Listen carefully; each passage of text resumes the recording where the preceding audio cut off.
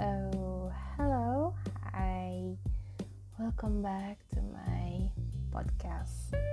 So, I think beberapa minggu ini agak sedikit santai untuk bisa iseng-iseng ngisi podcast lagi, sambil mencurahkan beberapa pemikiran, ide atau opini yang kadang muter-muter di kepalaku. Dan seperti biasanya, it's just only based on my opinion. Jadi kalau misalnya memang ada yang gak setuju, ada yang kurang suka atau tidak sependapat, ya just ignore it gitu. Dan ya kita kan manusia dan pasti semuanya juga punya pendapat masing-masing tentang hal apapun yang terjadi dalam kehidupan kita. So it's basically like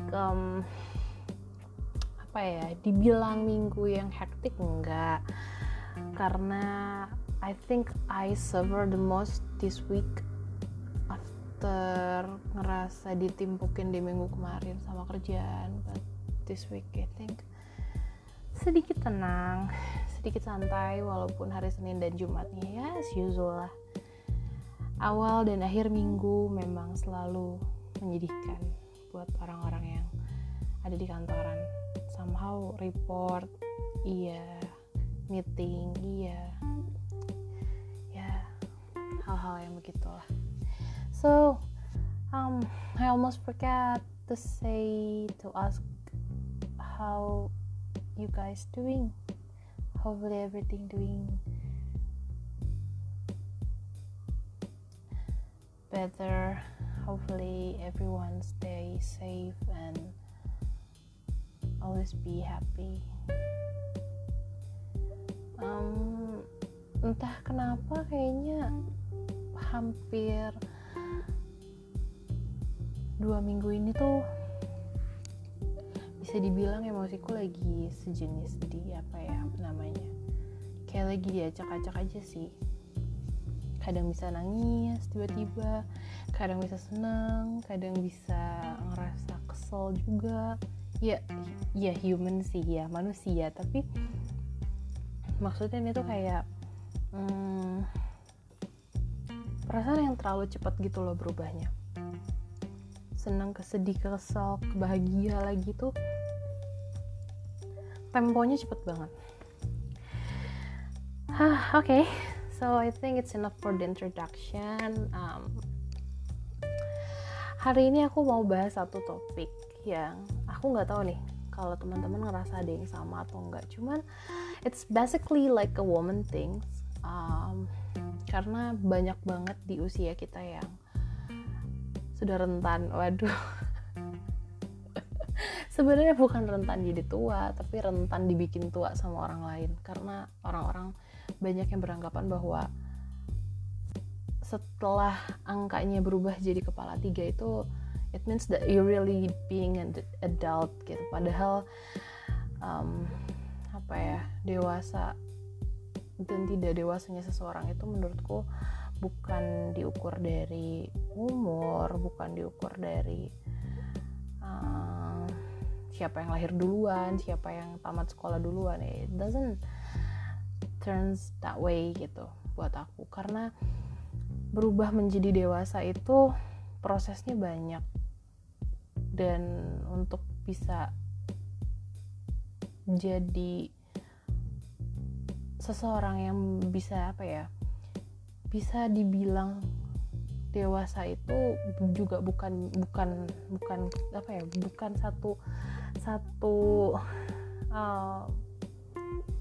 satu hal yang bisa kita deklarasikan dari diri kita sendiri gitu, kayak iya gue dewasa, enggak. Tapi dewasa itu harus bisa dipandang dari semua sudut gitu, bisa dilihat dari orang-orang yang lihat kita juga gitu, bukan hanya dewasa untuk diri kita sendiri. Karena aku yakin uh, pada dalam keadaan apapun, saat kamu sendiri, saat kamu bisa berpikir lebih rasional, itu pasti pikiran kamu akan jadi lebih dewasa, pasti akan bisa lebih berpikir lebih bijak lagi gitu. Tapi ada saatnya saat kita lagi ngerasa hype banget sama satu hal, atau kita lagi ngerasa nyaman banget sama satu zona amannya kita, itu bisa jadi kita tuh bener-bener kemakan sama comfort zone kita gitu, dan akhirnya jadi mengabaikan beberapa hal yang seharusnya kita lakukan di umur kita gitu, atau bukan di umur kita sih ya, lebih tepatnya di fasenya kita gitu.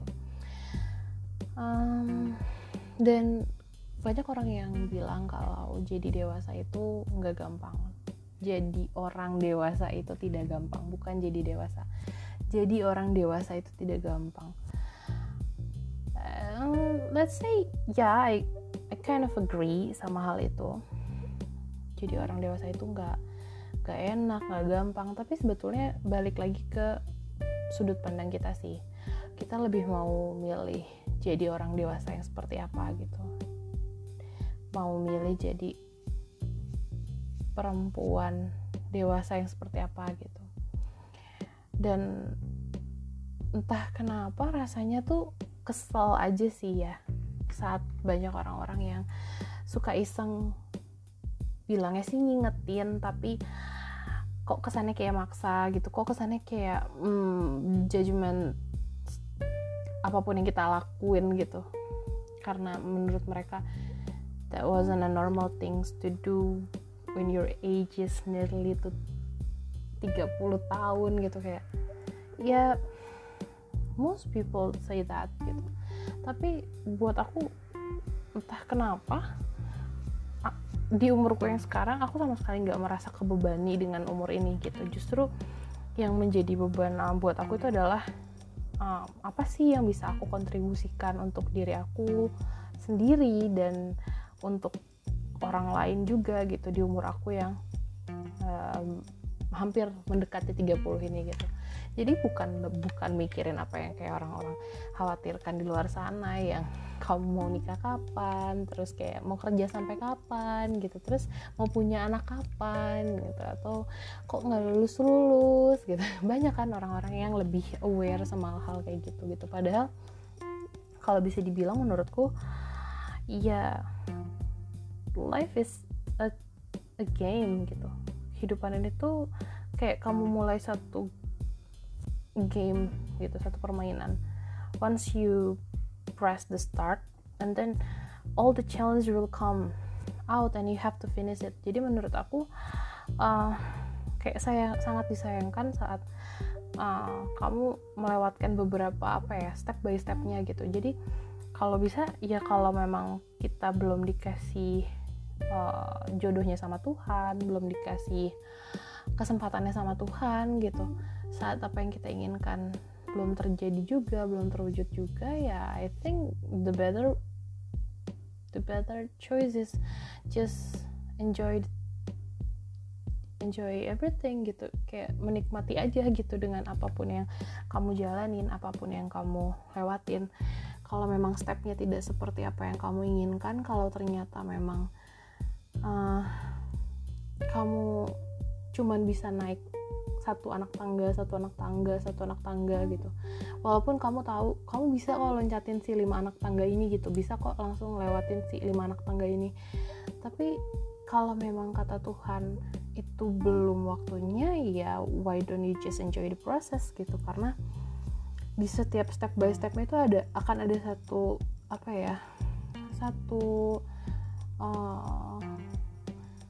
pandangan baru, satu pengalaman baru yang mengajarkan kita untuk bisa sangat jadi lebih dewasa lagi gitu. Karena menurut aku dewasa itu nggak bisa kayak kamu masak mie, kamu buka bungkusnya, kamu panasin airnya, rebus mie-nya, buang dulu airnya, masukin ke mangkok, terus kamu bumbuin dan kamu makan di saat itu juga gitu. On the same day that you were eat the things, terus kamu buang juga gitu. Ya, hidup itu nggak seperti itu prosesnya gitu. Tapi prosesnya tuh kompleks gitu. Bisa jadi kamu pengen makan mie nih, begitu mau keluar kamar ya hujan gitu kan ya. Ya udah deh, besok lagi gitu.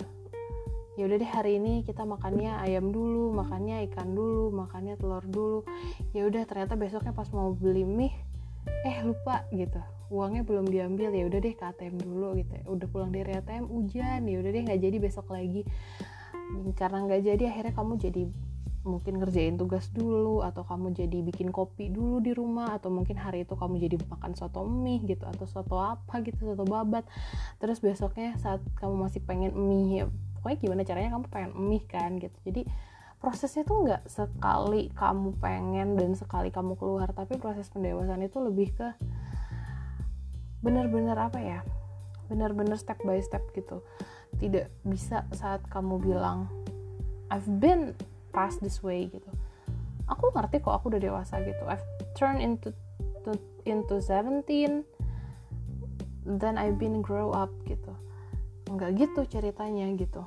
Bukan berarti saat kamu umur 16 itu kamu nggak dewasa, saat kamu 17 kamu dewasa, saat kamu 22 ke atas itu kamu jadi lebih dewasa lagi. Nggak gitu. Tapi pendewasaan itu bisa terjadi kapanpun dan bisa terjadi di umur manapun gitu. Dan sayangnya banyak orang-orang yang tidak mengerti dengan konsep ini, dan mungkin faktor lainnya adalah karena mungkin terlalu banyak orang yang ingin ikut campur sama kehidupan orang lain sih sebetulnya gitu. Karena kadang orang lain itu menganggap bahwa apa yang terjadi pada dirinya adalah hal normal yang harusnya lazim dia lihat juga di luar sana gitu, tanpa dia sadari bahwa sebetulnya kapasitas manusia itu beda-beda gitu. Sebetulnya proses manusia bertumbuh itu beda-beda, proses manusia untuk berkembang itu beda-beda, proses pola pikir manusia bisa dari jadi anak bocah jadi dewasa itu beda-beda gitu. Tapi mereka tuh bikin satu mindset bahwa apa yang terjadi sama saya, karena biasanya orang-orang yang kayak gitu adalah orang-orang yang ngerasa dirinya udah dewasa gitu, ngerasa dirinya tuh sudah tahu segala macam tentang hal yang ada di dunia ini gitu.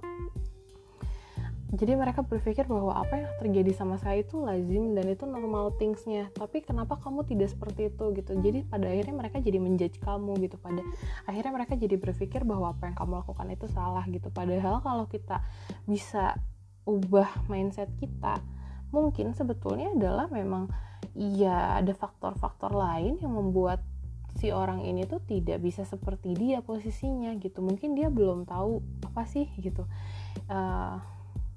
step by stepnya gimana caranya akhirnya bisa punya pandangan yang sama dia gitu. Karena ya kayak kamu cerita sama orang ya, misalnya iya kemarin tuh aku baru pulang dari Pangalengan. Di Pangalengan tuh bagus banget, kebun tehnya luas, terus ada cuacanya dingin. Kamu tau gak sih itu loh, itu kayak ada misalnya ada tempat wisata gitu, itu tuh bagus banget, ada air terjunnya, ada apanya. Dan saat kamu menceritakan secara visual tanpa visualisasi kejadiannya, tanpa merealisasikan kejadiannya bersama dengan orang yang kamu ceritakan, itu tuh nggak akan pernah kebayang secara nyata sama orangnya gitu. Karena pasti orang-orang yang dengar, misalnya ada 4 orang yang dengar kamu cerita kayak gitu tuh pasti akan beda-beda tanggapannya. Bisa jadi yang satu berpikir oh iya dia sama-sama ngelihat kebun teh tapi warnanya pink, yang satu lagi sama-sama ngeliat kebun teh tapi warnanya orange, yang satu lagi bisa jadi dia ngeliat kebun teh tapi di belakangnya ada misalnya ada taman bermain gitu, atau misalnya dia ngeliat kebun teh tapi di tengahnya ada kolam. Kan beda-beda ya, persepsi orang tuh bisa jadi beda-beda banget gitu. Dan itu yang terjadi saat ada orang yang ngejudge kita, lu mah gak dewasa deh, lu mah gak bisa kayak gini doang gitu. Iya gak bisa, masalahnya kamu tidak ada di kacamata hidup aku gitu. Kamu menjalani apa yang kamu lihat setiap hari dengan apa yang aku lihat setiap hari itu beda. Dan itu proses pendewasaannya akan beda gitu. Kamu yang tinggal di lingkungan punya kakak laki-laki dan kakak perempuan, itu akan beda sikapnya, itu akan beda proses pendewasaannya, itu akan beda proses dia untuk kenal sama adaptasi sama orang-orang sekitar, itu juga akan beda gitu. Dan itu yang kita nggak bisa paksain sama orang lain. Terus banyak juga orang-orang yang bikin statement kalau di umur yang sekarang ini di umur kita yang hampir mau 30 itu, kalau perempuan itu harus harus udah lulus kuliah, harus udah nikah, harus udah mikirin punya anak, punya rumah tangga. Well, let's say tidak semua orang siap dengan hal itu, dan tidak semua orang punya latar belakang yang meyakinkan mereka bahwa pernikahan itu adalah satu pilihan yang tepat untuk menutup buku ceritanya dia dan bikin buku cerita baru gitu. Nggak semua orang pengen nutup buku ceritanya dengan satu ending pernikahan gitu. Ada orang-orang yang memilih, di umur gue yang 30 ini gue pengen nutup buku cerita gue dengan gue lulus S3. Di umur gue yang 30 tahun ini gue pengen nutup buku cerita gue dengan menghasilkan satu karya gitu. Ada juga yang nutup buku di umur gue yang 30 ini, pokoknya gue harus kelar traveling ke beberapa negara yang gue pengen gitu. Banyak banget goalsnya, dan itu bakal beda-beda setiap orang. Dan sedihnya adalah kita hidup di negara yang orang-orang selalu punya patokan bahwa umur 25 itu orang harus nikah, umur 25 itu orang harus sudah menuju ke arah sana gitu. Padahal sebetulnya pernikahan itu bukan lomba, pernikahan juga bukan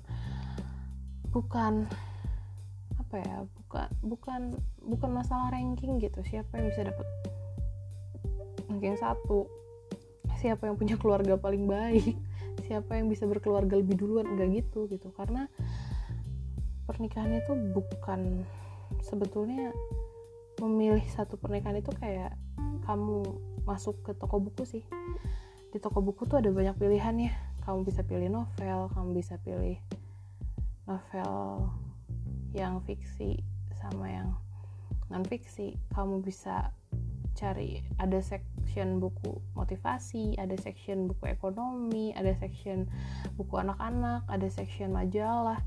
Itu tuh banyak banget kan ya. Dan anggaplah kamu masuk ke toko buku dan ada banyak buku yang ditawarkan sama kamu, dari buku yang lanjut kuliah, ada buku yang kejar karir dulu, ada buku yang jalan-jalan dulu, ada buku yang misalnya mau bahagian orang tua dulu, ada buku yang memang mungkin melakukan hal-hal yang dia inginkan dulu gitu. Ada buku tentang pernikahan, dan gak semua orang siap untuk ngambil pilihan untuk akhirnya beli si buku pernikahan ini gitu. Karena banyak hal yang kita gak bisa tahu, hal yang kita juga gak bisa judge saat kita ketemu sama orang yang kalau kita tanya, kamu kok umurnya segini tapi gak nikah sih gitu. Gak sedikit orang yang bilang kayak, gue gak mau nikah. Atau juga ada orang yang bilang, ngapain juga gitu. Atau mungkin ada yang, enggak lah, nanti aja, santai aja. Dan kita gak bisa ngejudge mereka salah gitu, karena sebetulnya gak pernah ada yang salah. Dan itu sih yang harus kita mindset dalam hidup kita. Dalam kehidupan ini tuh gak pernah ada yang salah. Karena salah itu hal yang wajar sih kalau menurut aku. Dan semua yang terjadi di hidup kita itu tidak ada salah yang tidak bisa kita perbaiki gitu. As long as you can live on the other day gitu, kamu masih bisa bernafas di hari berikutnya, there is no wrong gitu. Itu tidak ada yang salah gitu. Saat kamu bikin satu keputusan atau satu pilihan yang salah, saat kamu ternyata gagal, atau saat ternyata tidak sesuai ekspektasi kamu, saat Tuhan masih kasih kesempatan untuk kamu bernafas di hari besok, kamu bisa mengubah jalan cerita kamu gitu. Kamu bisa pergi dari jalur itu dan cari jalan lain yang akhirnya kamu bisa nemu apa yang kamu pengen gitu. Jadi I really hate that sound, sorry. Jadi kalau bisa dibilang ada orang yang berpikir bahwa hidup aku tuh udah salah dan aku gak mau maju, yang salah itu bukan hidupnya tapi dirinya sendiri gitu. Karena jadi ada satu quotes nih yang sebetulnya sih aku dapetin ini tuh dari zaman aku pramuka. dulu tuh aku nggak ngerti quotes-nya maksudnya apa. Aku pikir karena ya udahlah, karena ini kan anak pramuka gitu, jadi mungkin semboyannya atau apa ya namanya, kayak slogannya ya memang berkaitan dengan kepramukaan gitu. Tapi sekarang tuh aku jadi punya satu pandangan baru sama si kata-kata ini gitu, kayak kalau takut mati jangan hidup, kalau takut hidup mati sekalian gitu. Jadi dulu aku nggak ngerti sih sama semboyan ini, kayak aku pikir ya udahlah mungkin ini kan anak pramuka gitu. Tapi setelah aku telah lagi ternyata itu bener gitu, karena saat kita sudah takut akan satu kematian, kayak kamu takut sama satu hal, otomatis kamu tidak memperhatikan hal-hal lain yang bisa terjadi gitu. Maksudnya kayak kalau kamu udah membayangkan kamu akan gagal atau kamu akan mati, ngapain juga kamu hidup gitu. Kayak udah gitu, hal negatif atau hal yang memang tidak bisa kamu putuskan dengan diri kamu sendiri, biarin aja dulu gitu. Sampai memang batas kamu habis, jalanin aja dulu gitu. Dan kalau kamu takut sama hal yang kamu jalanin, ya kamu mati aja gitu. Itu sebenarnya sindiran keras sih ya, maksudnya bukan sindiran, apa ya namanya, itu adalah kayak pukulan keras. Kalau aku sih jadi nangkepnya kayak gitu, karena memang kenyataannya kayak gitu. Karena dalam hidup ini tuh nggak pernah ada kalimat yang, nggak pernah ada satu cerita yang orang bisa bilang hidup gue tuh enak banget. Atau nggak, misalnya saat kamu ngelihat setajir-tajirnya Nia Ramadhani sama Ardi Bakri aja tuh, menurut aku pasti banyak banget cerita yang tidak enak yang tidak mereka share sama publik, yang orang nggak tahu apa rasanya jadi mereka. Kayak bisa bayangin gak sih gitu, seorang Ardi Bakri ngeliat istrinya yang cantik kayak gitu. Ya mungkin kita mikirnya senang-senang aja, tapi kan pasti mungkin dalam hatinya mungkin ada rasa takut istrinya kenapa-napa, takut ada orang lain yang iseng, takut ada apa. Sebenarnya kan banyak hal dan apa ya, faktor yang orang nggak bisa prediksi gitu. Jadi kalau kita bilang akan ada orang yang hidupnya enak terus, ya enggak gitu. Jadi saat kamu udah takut sama hidup, ya buat apa kamu hidup gitu. Jadi ya kehidupan tuh gak perlu ditakutin. Saat ternyata kamu tidak bisa menikah di umur yang kata orang sewajarnya menikah, ya biarin aja. Ini kan hidup kamu yang bikin pilihan, kamu yang menentukan jalan, kamu mau kemana, kamu yang tahu kapasitas kamu mau seperti apa, dan kamu yang tahu alasannya apa sih yang bikin saya tidak ingin menikah dulu gitu. Tapi jangan disalahgunakan untuk jadi leha-leha, untuk nggak berikhtiar dapetin apa yang kamu mau gitu. Justru di momen itulah kamu bisa nyusun rencana-rencana kamu. Mungkin kamu pengen lanjutin studi kamu, mungkin kamu pengen ngejar dulu cita-cita kamu, pengen main dulu, atau pengen mungkin mengabdi untuk kerjaan kamu gitu. Banyak hal yang sebetulnya bisa kamu lakuin dalam kesempatan itu. Nah, balik lagi ke topik umur 25 sampai 30 ini. Ya case-nya sebetulnya nggak jauh sih gitu. Banyak orang yang bilang perempuan gini gitu. Dan itu terjadi, it happens to me on this age. Kayak udah mulai banyak orang yang bertanya-tanya, kayak lu gak mau cari pacar di gitu, lu gak mau nikah di gitu, emang lu mau ngejar karir lo sampai mana, emang lu mau sekolah sampai mana. Dan emang sekarang udah terwujud? Well, let's say no gitu. Kayak iya, oke, aku bisa bilang apa yang menjadi rencanaku, apa yang menjadi goalsku belum terbayar di tahun ini, karena ya as we can see gitu kan ya.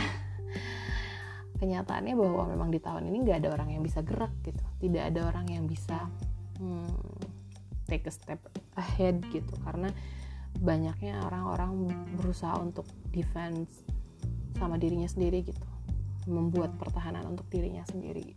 Karena tahun ini tuh strateginya adalah bertahan, bukan maju. Maju harus, jangan mundur, tapi lebih banyak orang yang memilih untuk bertahan gitu, bertahan dengan kerjaannya, bertahan dengan kuliahnya, meskipun mungkin online dan kerasanya jadi kayak nggak ngerti juga gue apa yang diajarin gitu. Tapi kan iya, daripada kamu nggak lulus cuman karena nggak online, kelasnya nggak benar gitu ya, bertahanlah dengan posisi ini gitu, bertahanlah dengan kondisi ini. Dan nggak banyak juga orang-orang nggak sedikit juga orang-orang di luar sana yang bertahan dengan apapun keadaannya yang mereka hadapin sekarang gitu. Dan bisa dibilang emang aku tidak bisa mengejar hal-hal yang aku inginkan di tahun ini gitu. Tapi bukan berarti di tahun depan umurku nambah lagi terus nggak, jadi aku tidak mengejarnya gitu. Dan sedihnya adalah saat ada banyak orang yang mempertanyakan kayak, dan ini tuh mulai terdengar ke telinga orang tua aku, jadi kayak rasanya well, my mom never ask me to marry soon gitu. Kayak mamaku juga gak pernah minta aku untuk menikah cepat, karena banyak hal yang terjadi, faktor sebelumnya yang membuat mungkin I think relationship it isn't bukan jawaban terbaik dalam kehidupan gitu. Meskipun mama pun juga sudah pernah membuktikan bahwa mamaku pun juga pernah membuktikan bahwa memang menikah itu baik gitu, secara psikologiknya baik untuk pasangannya gitu. Tapi kan pada satu waktu yang kita nggak bisa duga, ternyata papa aku meninggal. Itu adalah satu pukulan keras buat orang yang ditinggal gitu. Dan intinya ya, mau sekarang kita milih nikah, mau sekarang kita milih pacaran, atau kita tunangan sama orang, toh satu hari nanti yang kita harus belajar adalah bertahan sama diri kita sendiri gitu. Even kalaupun juga pernikahan kita long last ya sampai kakek nenek, tapi kita nggak pernah tahu siapa duluan yang dipanggil, kita nggak pernah tahu apa yang terjadi sama kehidupan kita setelah pernikahan seperti apa. Jadi ya, yang harus kita prepare saat memang waktunya belum tiba itu adalah gimana caranya bertahan hidup sama diri sendiri sih gitu, how to survive aja gitu. Jadi benar-benar hidup ini tuh kayak Hunger Games sih kalau menurut aku. Kayak ini tuh belajar gimana caranya survive gitu saat memang tidak ada orang lagi yang bisa kita andelin sama hidup kita gitu, tidak yang bisa kita jadikan pegangan gitu. Dan aku sangat menghargai proses ini gitu, menghargai proses aku tidak punya pasangan, aku tidak bergantung sama siapapun. Ya berat iya, tapi at least one day saat aku sudah punya kewajiban lain untuk tanggung jawab sama orang lain, aku tahu apa yang harus aku lakukan dengan diri aku sendiri kalau memang kondisinya tidak seperti yang aku inginkan ke depannya. Dan itu yang aku selalu note sama diri aku, oke, aku harus bisa ini sendiri, aku harus bisa itu sendiri, aku harus bisa begini, harus bisa begitu. Bukan untuk menyenangkan orang lain, not to be pleased by anyone, tapi buat diri kamu sendiri aja gitu. Ibaratnya kayak kamu tuh sekarang lagi ngumpulin dulu nih gitu kartu-kartu kamu buat jaga-jaga ada apa-apa ke depannya, kamu udah pegang gitu, kamu udah tahu apa yang harus kamu lakukan, apa yang harus kamu kendalikan gitu ke depannya. Dan banyak juga orang-orang yang suka bertanya sama aku kayak, kenapa sih gitu, kamu tuh ya, ini bukan aku yang bilang, tapi adalah orang-orang di luar sana yang kenal sama aku personally. Banyak yang bilang kayak, kamu tuh udah dewasa deh gitu, kamu tuh udah punya sifat yang mungkin bisa dibilang jadi seorang ibu lah gitu, atau kamu tuh juga kayaknya udah bisa untuk membina satu hubungan yang baik lah, atau mungkin ada yang ini, udah ada yang cocok sama kamu gitu, atau ada yang mau sama kamu, tapi kenapa sih gitu kamunya kayak tidak pernah respon, kayak akunya juga nggak pernah. Maksudnya ya selama ada banyak orang yang deket sama aku atau aku deket sama dia dan mungkin ada yang deketin, ya aku pun juga responnya kayak cuma sebatas ya gitu. Meskipun sekalipun ada yang memang akhirnya bikin aku ngerasa oke, kayaknya nggak masalah sih kalau aku memutuskan untuk oke gitu sama orang ini. Tapi yang lucunya adalah kita berdua sama-sama punya pandangan yang akhirnya membiasakan kita untuk oke, I think we both have to take a rest gitu. Kayaknya kita benar-benar harus istirahat sama diri kita sendiri dulu gitu, dan kejar apa yang jadi pengennya kita dulu gitu. Karena mungkin kurang lebih ada beberapa hal yang sama-sama lagi kita pengen kejar gitu. Dan akhirnya benar-benar take it easy sama hubungan ini gitu. Jadinya nggak membuat aku untuk merasa jadi terbebani atau jadi sedih gitu atau gimana, enggak sih gitu. Karena ya aku sadar banyak hal yang aku masih pengen raih dalam kehidupan aku gitu. Dan salah satunya adalah satu hal yang selalu diprotes sama orang lain saat aku jawab, kenapa kamu belum menikah, kenapa kamu gak mau nikah di umur ini, adalah karena aku pengen sekolah lagi. I don't know why, but why does people really hate about a woman that want to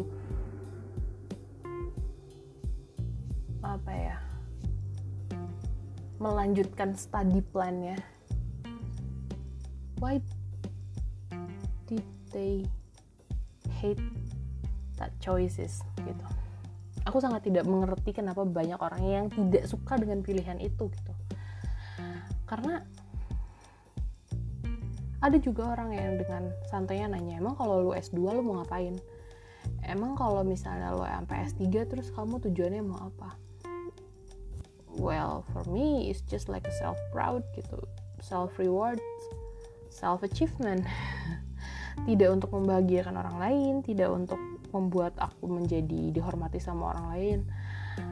I think itu cuman bonus saat ada orang yang, menurut aku ya, saat ada orang yang ambil S2 atau S3 dan mereka akhirnya jadi lebih dihargai sama orang-orang sekitarnya, jadi lebih dipandang sama orang-orang sekitarnya, bisa dapetin posisi jabatan yang jauh lebih baik dari orang-orang di sekitarnya. Menurutku itu adalah bonus gitu, karena buat dapetin title S2 sama S3 ini tuh gak gampang gitu. Anggaplah itu bayaran dari segala perjuangannya dia, dari segala usahanya dia, dari segala kerja kerasnya dia untuk bisa dapetin title itu gitu.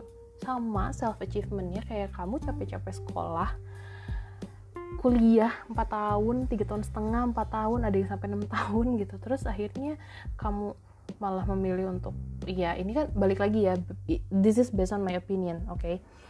Jadi mohon untuk yang gak satu pemikiran sama aku, ya I think it's better to not listening to my podcast, karena ini adalah benar-benar pure opini aku.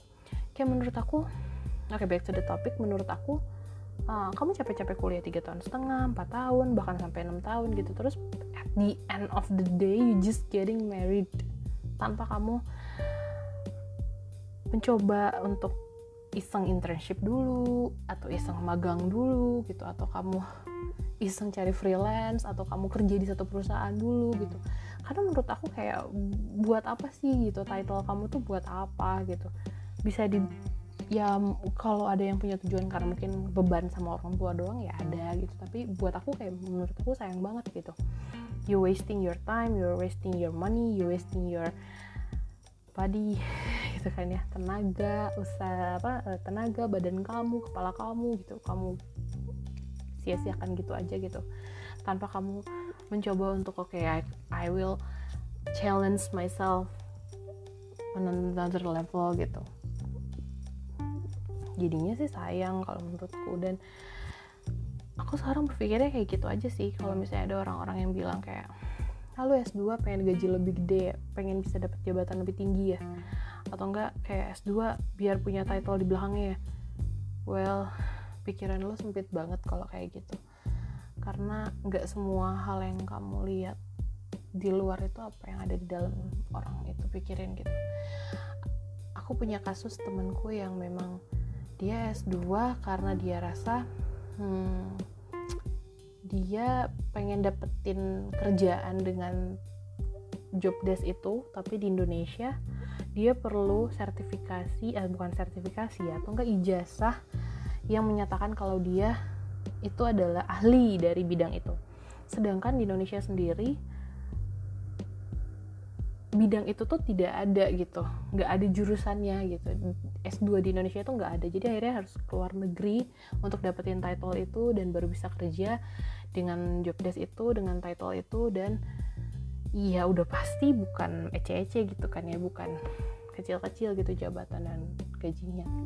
Tapi yang dia concern adalah karena dia pengen posisi itu gitu, karena dia pengen kerjaan itu gitu, makanya akhirnya dia usaha untuk kuliah lagi, untuk bisa, oh iya saat aku kerja di sini tuh memang aku aku punya kualifikasi yang dibutuhkan gitu. Sama kasusnya ada juga temanku yang dia pengen ngambil S2 di satu universitas ternama karena dia merasa bahwa waktu sekolah sebelumnya harusnya tuh dia bisa diterima di situ, tapi karena mungkin waktu SMA dia kayak leha-leha atau gimana, atau mungkin pas kuliahnya leha-leha gitu, jadinya gak benar gitu. Ada juga orang yang memilih untuk oke, ini adalah cita-cita aku pengen banget bisa sekolah di situ, pengen banget bisa banggain orang tua aku, dan gimana caranya aku harus bisa sekolah di sana gitu. Ada juga yang kayak gitu. Ada juga yang mungkin punya janji sama orang tuanya untuk bisa jauh lebih baik dari orang tuanya. Ya banyak sih faktornya, dan entah kenapa orang-orang tuh kalau aku bilang aku mau kuliah dulu, aku mau sekolah lagi tuh pasti agak kayak yang emang mau ngapain sih di gitu. Sekarang aku tanya juga sih, emang kalau kamu pikir aku nikah masalahku selesai? No gitu. Memangnya kalau aku menyudahi hidup aku dengan satu hubungan pernikahan sama seseorang memang hidupku selesai? Tidak gitu. Karena buat aku berkaca banyak dari apa yang aku lihat di sekitar aku gitu. Aku ngelihat sekarang orang-orang itu benar-benar butuh untuk punya sosok figur diri sendiri yang well educated gitu. Bukan untuk sekedar diterima di lingkungan banyak, tapi memang that's how you treat your family later gitu. Aku ngelihat perkembangan jangan jauh-jauh sama anak-anak yang baru sekolah SD sekarang deh gitu, tapi ngelihat mundur 6 tahun yang aku sama adikku beda 6 tahun aja tuh kerasa banget perbedaannya gitu. Adik aku zaman SD aja paling belajar kayak ya gitu-gitu aja lah gitu ya, tapi begitu ngeliat adik aku waktu SD, dia kelas 4, 5, 6 tuh udah susah banget kok ini ngerjain apa sih gitu, belajar apa, apalagi dia masuk SMP. Aduh udah gak ngerti gitu pelajarannya, kok apa yang aku pelajarin SMA kok sekarang dipelajarin di SMP gitu. Terus pas dia masuk SMA makin gak ngerti lagi. Intinya teknologi makin canggih, kehidupan makin maju, ilmu pengetahuan makin banyak. Kalau bukan kita orang tua yang kelak jadi orang tua yang bisa membimbing anak kita, ya kita mau apa gitu. Karena yang kita harus pahami adalah tidak semua keluarga sanggup untuk ngebiayain anaknya untuk ikut bimbel, untuk dapetin guru private, atau bisa dapetin kelas tambahan gitu. Tidak semua finansial keluarga itu akan stabil gitu. Karena sekalipun kamu keluar dari keluarga yang kaya, kita gak pernah tahu kalau kita ada musibah apa, kita ada kejadian apa gitu. Dan once itu terjadi, kita harus bisa prepare dengan diri kita sendiri. Kayak sekarang kasusnya kayak lagi zaman corona gini gitu kan. Coba kalau misalnya kita sebagai orang tua yang memang udah sigap, kitanya pintar, kitanya ngerti, kitanya juga belajar secara psikologisnya, secara akademisnya, kita juga bisa memberikan contoh sama anaknya bahwa nih mama juga berhasil, mama juga sukses gitu. Jangan sampai nanti anak kita paksa untuk kamu tuh harus sekolah, harus lulus, harus dapat IPK gede, harus dapat nilai gede, nggak boleh remedial, nggak boleh sampai nilainya doremi gitu. Tapi begitu mereka berkaca sama kita, lah mama udah seperti apa gitu, papa seperti apa gitu. Jadi jangan sampai anak kita tuh punya pandangan yang bahwa ternyata nggak sekolah pun juga bapak gue hidup-hidup aja gitu, ternyata nggak pintar pun juga bapak gue hidup-hidup aja. Ya memang akan seperti itu kok gitu, karena ya kan hidup mati itu urusan Tuhan ya.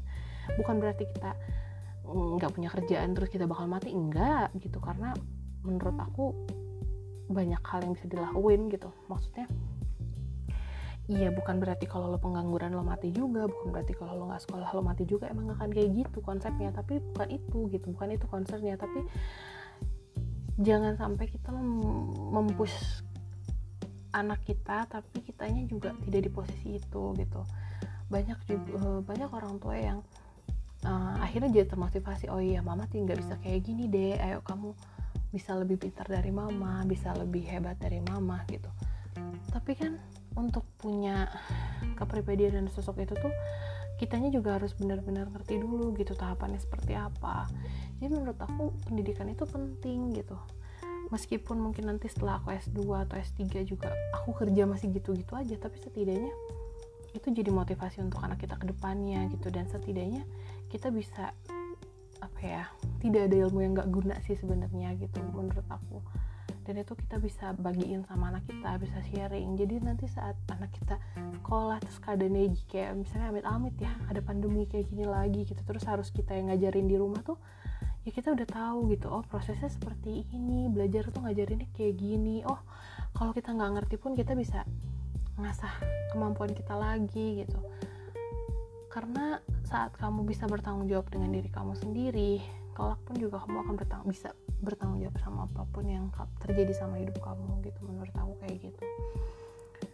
Dan itu sangat penting buat aku, sampai mungkin itu adalah satu kriteria aku untuk menentukan pasangan aku gitu. Bukannya aku ingin menghalau Tuhan untuk kasih jodoh yang kayak gimana sama aku, tapi buat aku pendidikan itu nomor 1 sih. Pendidikan dan tata krama itu nomor 1 gitu.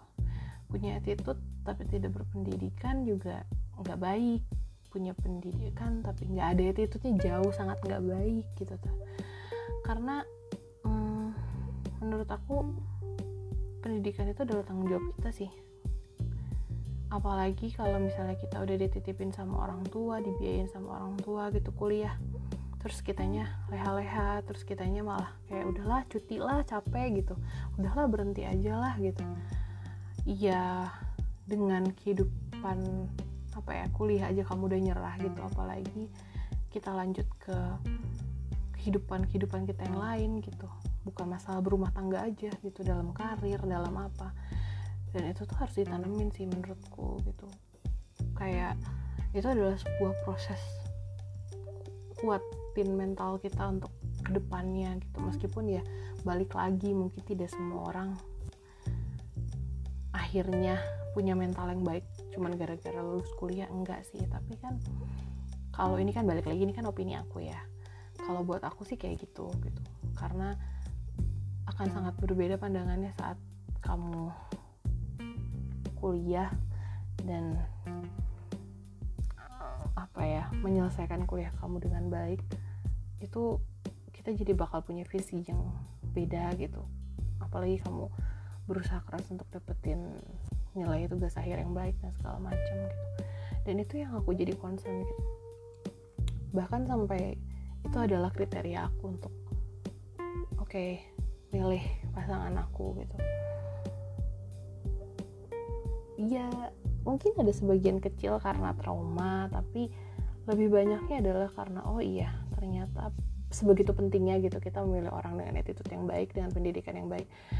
Karena cita-citaku adalah jangan sampai kelak aku punya keluarga, aku punya anak, terus nanti anakku nanya kayak, "Ma ini aku nggak ngerti, Pak ini aku nggak ngerti." Terus orang tuanya kayak, "Mama juga nggak ngerti, nggak sekolah, nggak mudeng gimana gitu kan."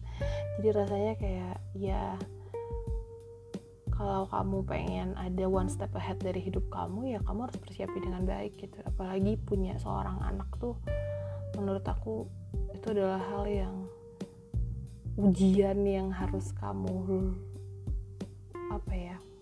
lulus dan dapetin duluan sertifikatnya gitu. Dan salah satu caranya adalah ya kamu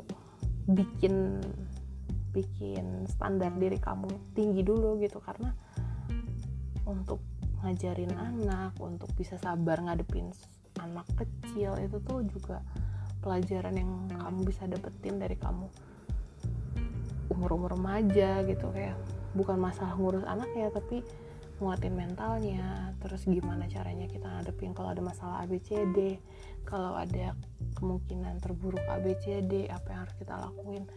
Dan itu yang aku pengen persiapin gitu.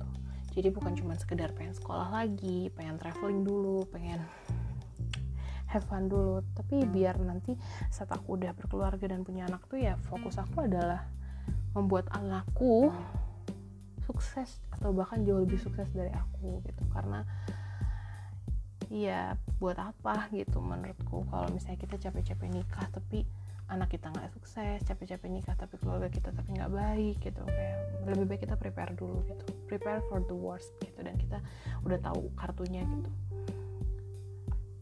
Jadi ya menurutku itu adalah hal yang penting. Dan entah kenapa masih banyak orang-orang berpikir bahwa perempuan itu tidak harus punya pendidikan yang tinggi, padahal itu penting banget menurut aku. Karena dengan ilmu yang tinggi, dengan intelektual yang tinggi gitu. Kita tuh jadi punya harga untuk diri kita sendiri gitu, bahwa ya apa ya namanya, jadi punya value lebih lah buat diri kita sendiri gitu. Dan itu yang akan dihargain sama orang lain gitu, yang itu juga yang akan dihargain sama suami kita gitu. Ya balik lagi lah, jodoh sih emang gak ada yang tahu, tapi ya udahlah gitu, jalanin hidup kamu, jalanin pilihan kamu, jalanin apapun yang terjadi sama hidup kamu, dan gak usah pedulin saat ada orang nanya, kok belum nikah, kok belum lulus, kok belum begini, kok anaknya gak gede-gede, kok belum punya anak gitu. Kayak let them be. You don't have to fulfill their wishes, kayak gak perlu juga membahagiakan mereka, gak perlu juga mengabulkan keinginan-keinginan mereka, karena yang hidupin diri kamu ya diri kamu sendiri, karena yang tahu kapasitas kamu sih intinya itu dari kamu sendiri. Well, I think that's enough. Dan mungkin buat teman-teman yang ngerasa sama di luar sana, yang punya problematika sama kayak aku di umuran yang segini, ya mungkin kita bisa sharing. And once again, if you want to keep a contact dengan aku, kalian bisa sambangi Instagram aku atau bisa say hi di kolom komentar Instagram aku. Pokoknya kita bisa kontak-kontak, bisa sharing, cause I'm really open to anyone yang mau sharing, chat atau curhat atau segala apalah, bebas. Terakhir, karena kita ternyata sudah ngebacot lebih dari 40 menit ya, so for tonight, I just wanna say thank you buat teman-teman yang sudah mendengarkan podcast nggak jelas ini.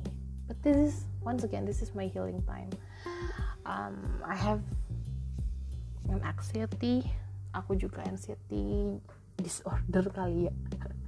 Dan aku nggak mau bilang aku mental issue sih, cuman I've been healed dari mental health yang tidak baik gitu. Jadi ternyata ini adalah salah satu healing aku, ini adalah salah satu cara aku untuk meredakan overthinkingnya aku, meredakan stres aku, meredakan kecemasan aku gitu, dengan cara ya ngebacot di podcast. So mudah-mudahan teman-teman juga yang mungkin stres atau apa bisa punya healing healing time-nya sendiri lah gitu ya, healing tricksnya sendiri gitu, bisa dicari gitu apa. Ada yang main game, ada yang dengerin lagu, ada yang nonton TV, ada yang jalan-jalan, ada yang ya banyak lah gitu. So hopefully for tonight everyone stay safe, dan mudah-mudahan teman-teman sehat semua di tengah pandemi ini, dan mudah-mudahan coronavirus ini cepat selesai, karena aku sangat rindu Korea, dan aku rindu jalan-jalan, dan aku rindu teman-teman aku. Dan semoga kita semua selalu dijauhkan dari orang-orang yang jahat, orang-orang yang gak baik sama kita. So stay happy, keep loving yourself, don't forget to say sorry, thank you, and excuse me to anyone. Don't forget to